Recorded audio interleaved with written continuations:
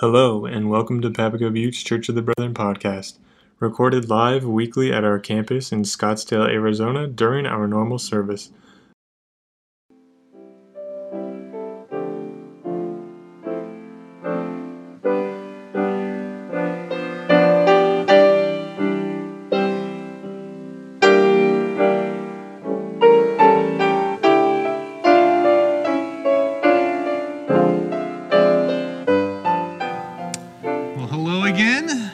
John Chubb. I'm happy to be preaching with you today.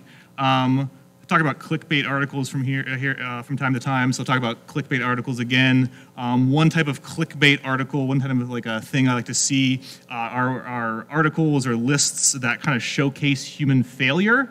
I think those things are very fascinating to me. There's an account on Instagram I follow, and then on Facebook, if I see like 35 design flaws or whatever, I'm like, yep, I'm going to click on that and watch that and have a good time laughing at that. So these things often they'll like have descriptions of what went wrong, but usually you can see like from the picture, like, okay, someone messed up there. They kind of started on the right track, but then they messed up, and you kind of just shake your head in amazement. There's endless supplies of photos like this of a human. There's a lot of buildings and architecture, and we've done a lot of really poor jobs at this along the way. One I found in particularly that was kind of funny to me is up there on the screen. Hope it's okay. We're looking at a men's room this morning as part of our sermon. There's a divider that someone installed, and they did a good job installing the divider. It's nice and straight. However, they kind of missed the point of where it's supposed to go. It's supposed to go just between the toilet and the urinal, and instead they kind of smushed those things together. It's a silly picture. We can kind of laugh at that, but I think it's a good example of how humans we can know something, we can be really good at something, we can try something, we can have all of the pieces, and we can still dramatically miss the point, we can still dramatically get it wrong. We're looking at this series of prayers in the Bible, and we're going to be exploring Isaiah 1 today. And in our text today, the Israelites, they're being called out for just missing the point. They installed the privacy wall. They had all the pieces to do it, but they put it in the wrong place, and they're being called out on that. So we'll pray, and then we'll dive into the text. So please pray with me.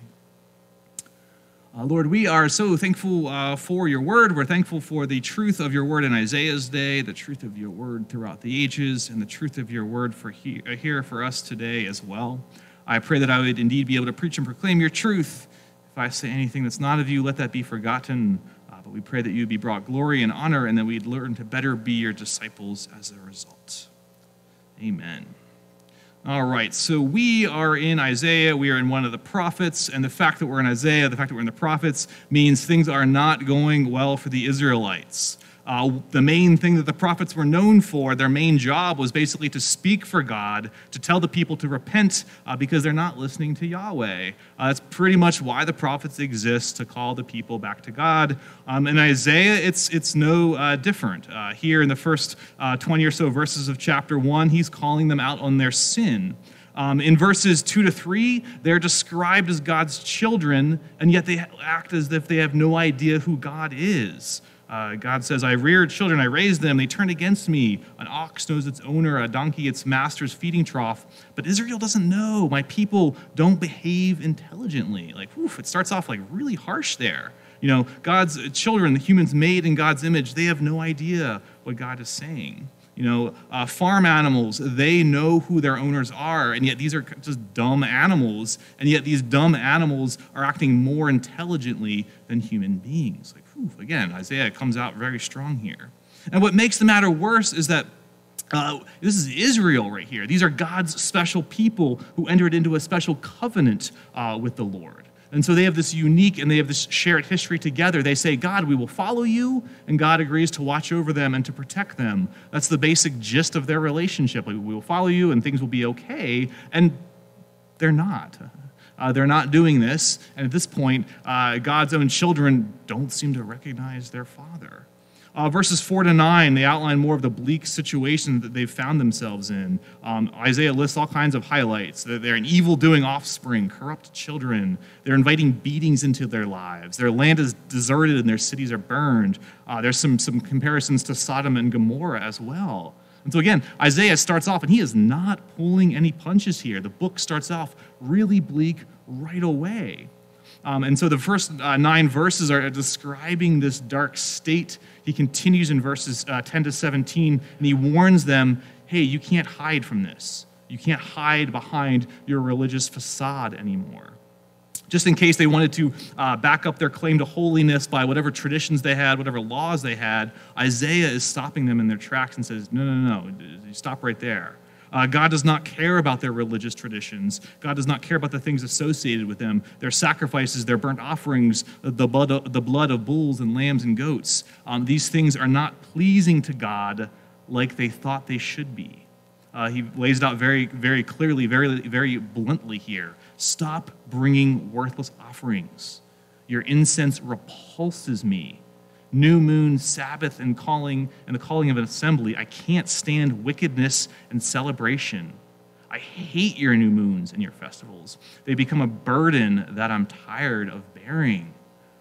Ooh, again, like dark stuff, heavy stuff. And because so much of their identity was wrapped up in these things, so much of their identity was wrapped up in these practices, but at the same time, they were missing the point with these things. They had all the ingredients, but they were just missing the point. They were doing the wrong thing. They were engaging in their ritual. They were going through the motions with their practices, but there was no change of heart. There was no deeper concern for the greater world like there was supposed to be. It was essentially just lip service. It was essentially just like virtue signaling.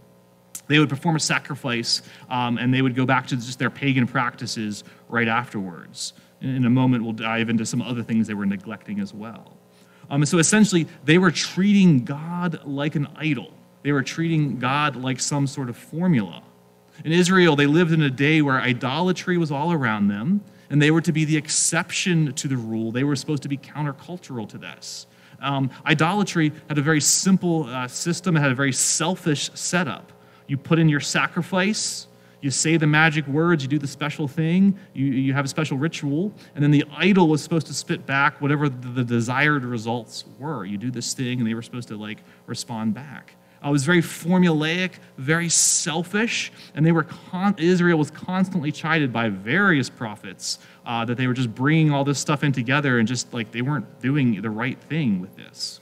And so because they were treating God like an idol, in verse 15, God is going to act like an idol back to them. When you extend your hands, I'll hide my eyes from you. Even when you pray for a long time, I won't listen. When you pray to an idol, that's like talking to the proverbial wall. Idols can't respond. It has no eyes, it has no ears, it has no mouth. And so God is saying, you want to treat me like an idol? Great, you can play that game. I will treat you like one back. Idols cannot respond, and I'll do exactly that if that's what you want. And in case the Israelites were still confused as to what part of the problem was, in verses 16 to 17, Yahweh lays it out for them. He says, wash, be clean, remove your ugly deeds from my sight, put an end to such evil. Learn to do good, seek justice, help the oppressed, defend the orphan, plead for the widow. That was supposed to be an important part of their lives, and judging from what Isaiah and other prophets were saying, they weren't doing this. They were neglecting these things. And God has always had a very real and very special concern for those who were oppressed. Remember, the Israelites were oppressed in Egypt, and they were saved through the Exodus. And so the Israelites were oppressed in Egypt. They were saved through the Exodus. That ends up being a huge part of their psychological identity. There's just so many references to them being a people who were brought out of Egypt. We see that all throughout the Bible, not just in Isaiah, but we see it all throughout the Hebrew Scriptures. You know, as Americans, we just celebrated our birthday a few weeks ago. And if you live in America, you have these certain shared understanding of our past and our backstory, and there's supposed to be these concepts that we all kind of hold to and value, and they're supposed to unite us. And Israel had this as well. You know, part of their core values, part of their core convictions was to end oppression among themselves. That was supposed to be one of those things that helped to unite them as a people. They were to be a protector and a voice for those who didn't have voices. Numerous laws were in their law code dedicated to this. They were supposed to be taking care of the widows, the orphans, and other such poor and defenseless people among them. The idea was, hey, you were born under oppression. You know what it's like to be like that. Therefore, care for the oppressed. That was supposed to be part of their identity.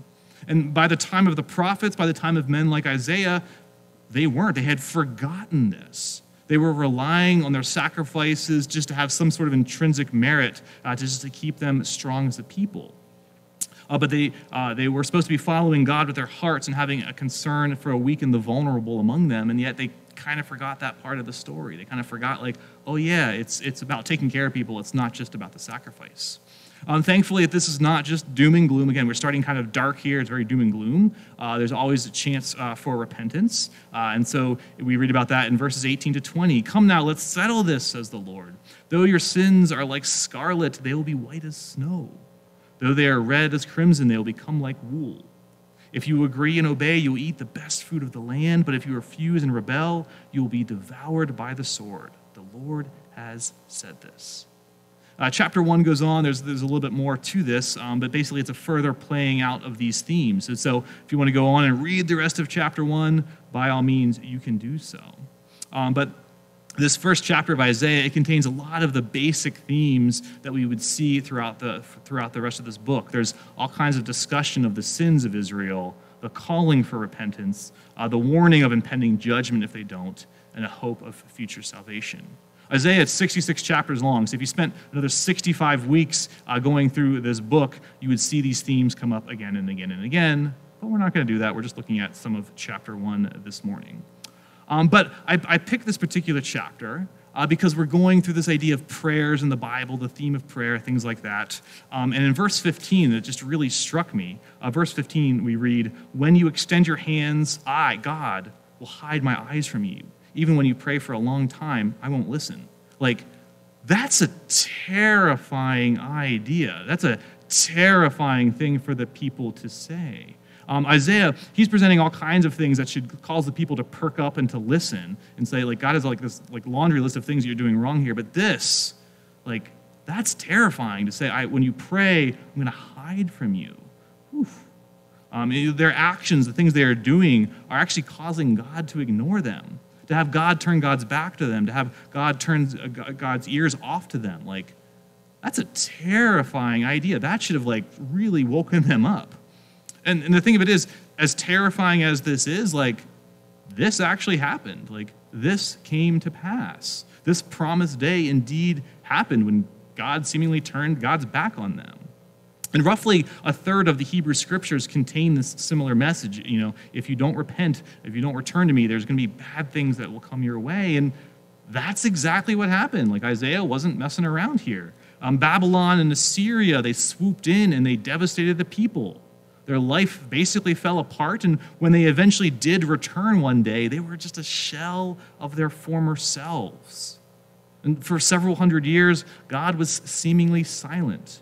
After the prophets, the Hebrew scriptures end, and there really isn't much that happens for a while. Eventually, though, like, God does show up again in the person of Jesus. God shows up again in the person of Christ, and everything changes. God is no longer silent. And all kinds of crazy things happen when Jesus shows up. And Isaiah was speaking to his own people. He was speaking to a people far away in a faraway land, several thousand years ago.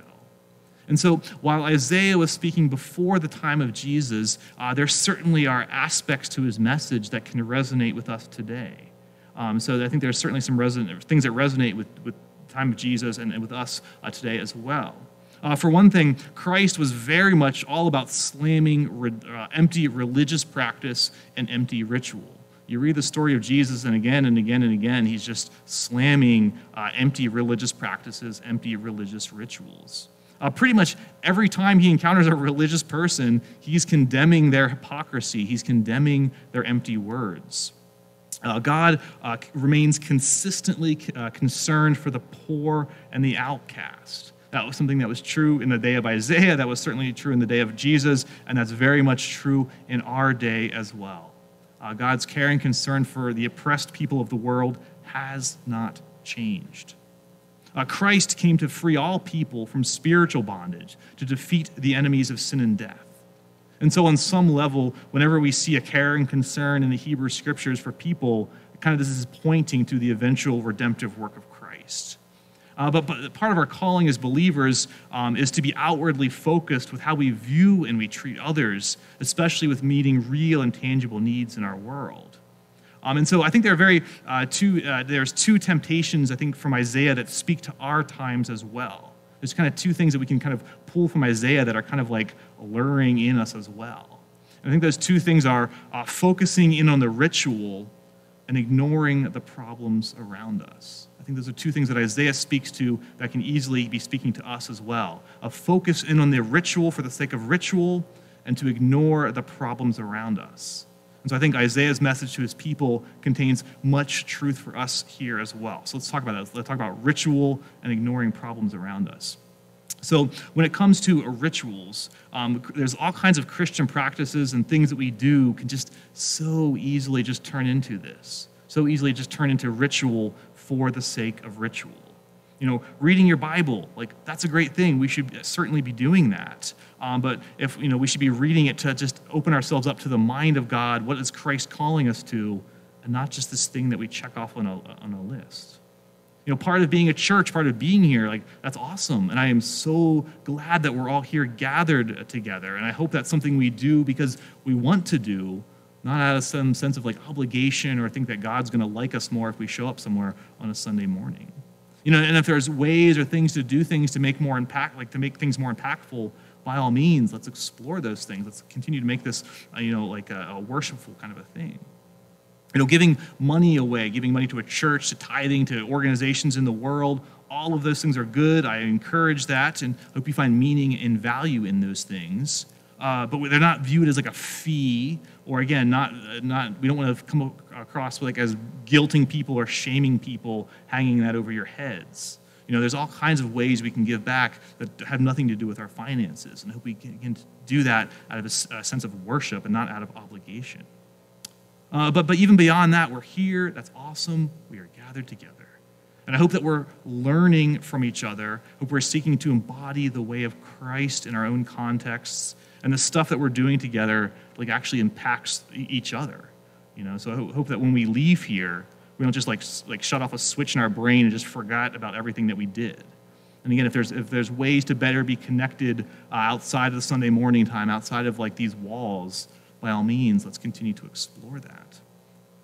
And we certainly don't want to be legalistic about our faith. Admittedly, there's going to be days or times or seasons, maybe we are just going through the motions. But my hope would be that you can find your grounding in Christ and know that the various practices that we do in our faith are there for a reason, that our trust is in Jesus, not simply the ritual. So those are some remarks on the ritual. Let's talk about like faith. Let's talk about impacting the world around us. Again, the temptation is to turn off our brains and our hearts to the problems of the world. Isaiah's day, that was true. That's true in our day as well. It's easy to kind of like neglect these things. There's the temptation to make faith solely a spiritual concern.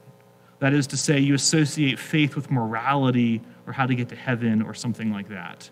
And while Jesus very much has things to say about the spiritual condition of the world, he also wants us to understand that our faith shouldn't be impacting things here and now. The things that we're doing here and now actually matter. As Christians, we should continue to take the idea of being set free from oppression and be a voice for those who are oppressed now. Whenever you step up for the oppressed, you are acting in line with the way of Christ. Whenever you're being a voice for the oppressed, you're acting in line with the way of Christ. Christ calls us to a deep faith. Christ calls us to a faith that changes things, that changes our hearts and helps to change the world, to be a light, as we heard about in our kids' time this morning. We recently did something like this. We did an initiative where we collected water and other supplies for those in Phoenix that needed it. And I think it's wonderful to come alongside other churches and religious groups in the area, help to take care of tangible needs. It's a beautiful thing, and to everyone who participated in that, thank you. And handing out water is just a good thing. Absolutely be doing that. Maybe it's not a bad idea to have some snacks or some water in your car. If you see someone who needs a drink of water, you can give it to them from your car. And that's one of those things, even as a church, I've got to kind of work through. I've been here like a little over a year now, and like I was not expecting people to come to their door and like looking for help or handouts. I didn't know that was a thing. Like in my old context, that never happened. And so the first time that happened, I was like kind of taken aback. I was like, oh, sorry, I don't have anything for you. Sorry about that. And over the last year, I've slowly worked on a system where when people come by, I'm able to give them some water. I'm able to give them some snacks. And it's like, okay, I can't fix all of your problems, but I can at least give you some food and give you some water and help you maybe find some resources and things like that. So even that is something as a church we've kind of worked on. But so when thinking about like giving water out, like absolutely, that's a good thing. Let's not stop doing that. But like, let's also not stop there. Like, let's continue to take it beyond that. What if Jesus is calling us to go beyond providing water and maybe asking the question of, why are there people who need water in the first place? Like, I have water. Why does my neighbor not have water? Like, why do we live in a world where my neighbor doesn't have water when I have water? We live in a developed nation. I'm going to assume if you're here with us this morning, like you're in a situation you can turn on the tap and get water. You have a fridge, you pull out your Brita filter, whatever system you have in place to, drink the water that we have here. And yet there's also a great need in our community where hundreds, if not thousands of people around us, our neighbors, like don't have that, I don't even want to call it a luxury, like who don't even have that right to drink water. Like maybe Christ is calling us to say like, you have water, great. Give water to your neighbor, but then ask, why does your neighbor not have water? Scores of people locally aren't able to provide the most basic necessity for themselves.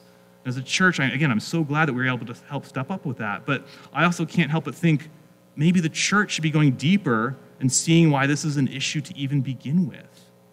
And so let's not stop with just passing out water, but press that question of, why do we live in a society where we need to be doing this? Why do we live in a society where I have water and my neighbor doesn't? And then work for a future where that is the case. Now, to be clear, like any kind of modern problem, I'm sure it's a complex web of issues and complicated, and I don't want to overly simplify it. But maybe we can at least start asking questions, and if we don't like the answers we get, we continue to be a Christ-like solution to whatever the solution is.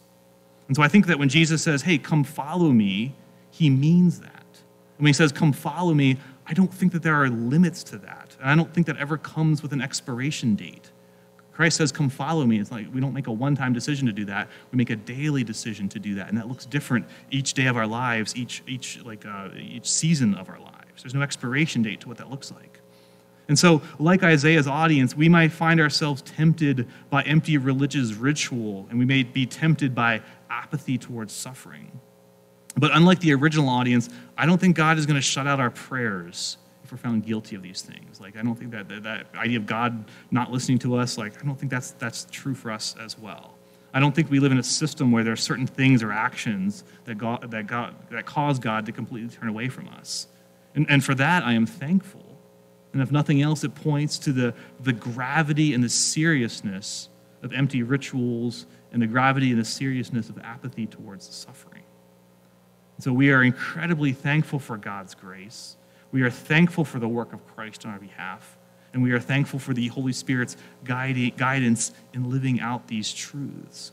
And we pray that we can make this a reality every day. Thank you for listening to Papago Buttes Church of the Brethren podcast. If you have any questions or are interested in finding out more about our church, feel free to reach out to us at any time. Our contact information is provided at www.pbcob.org.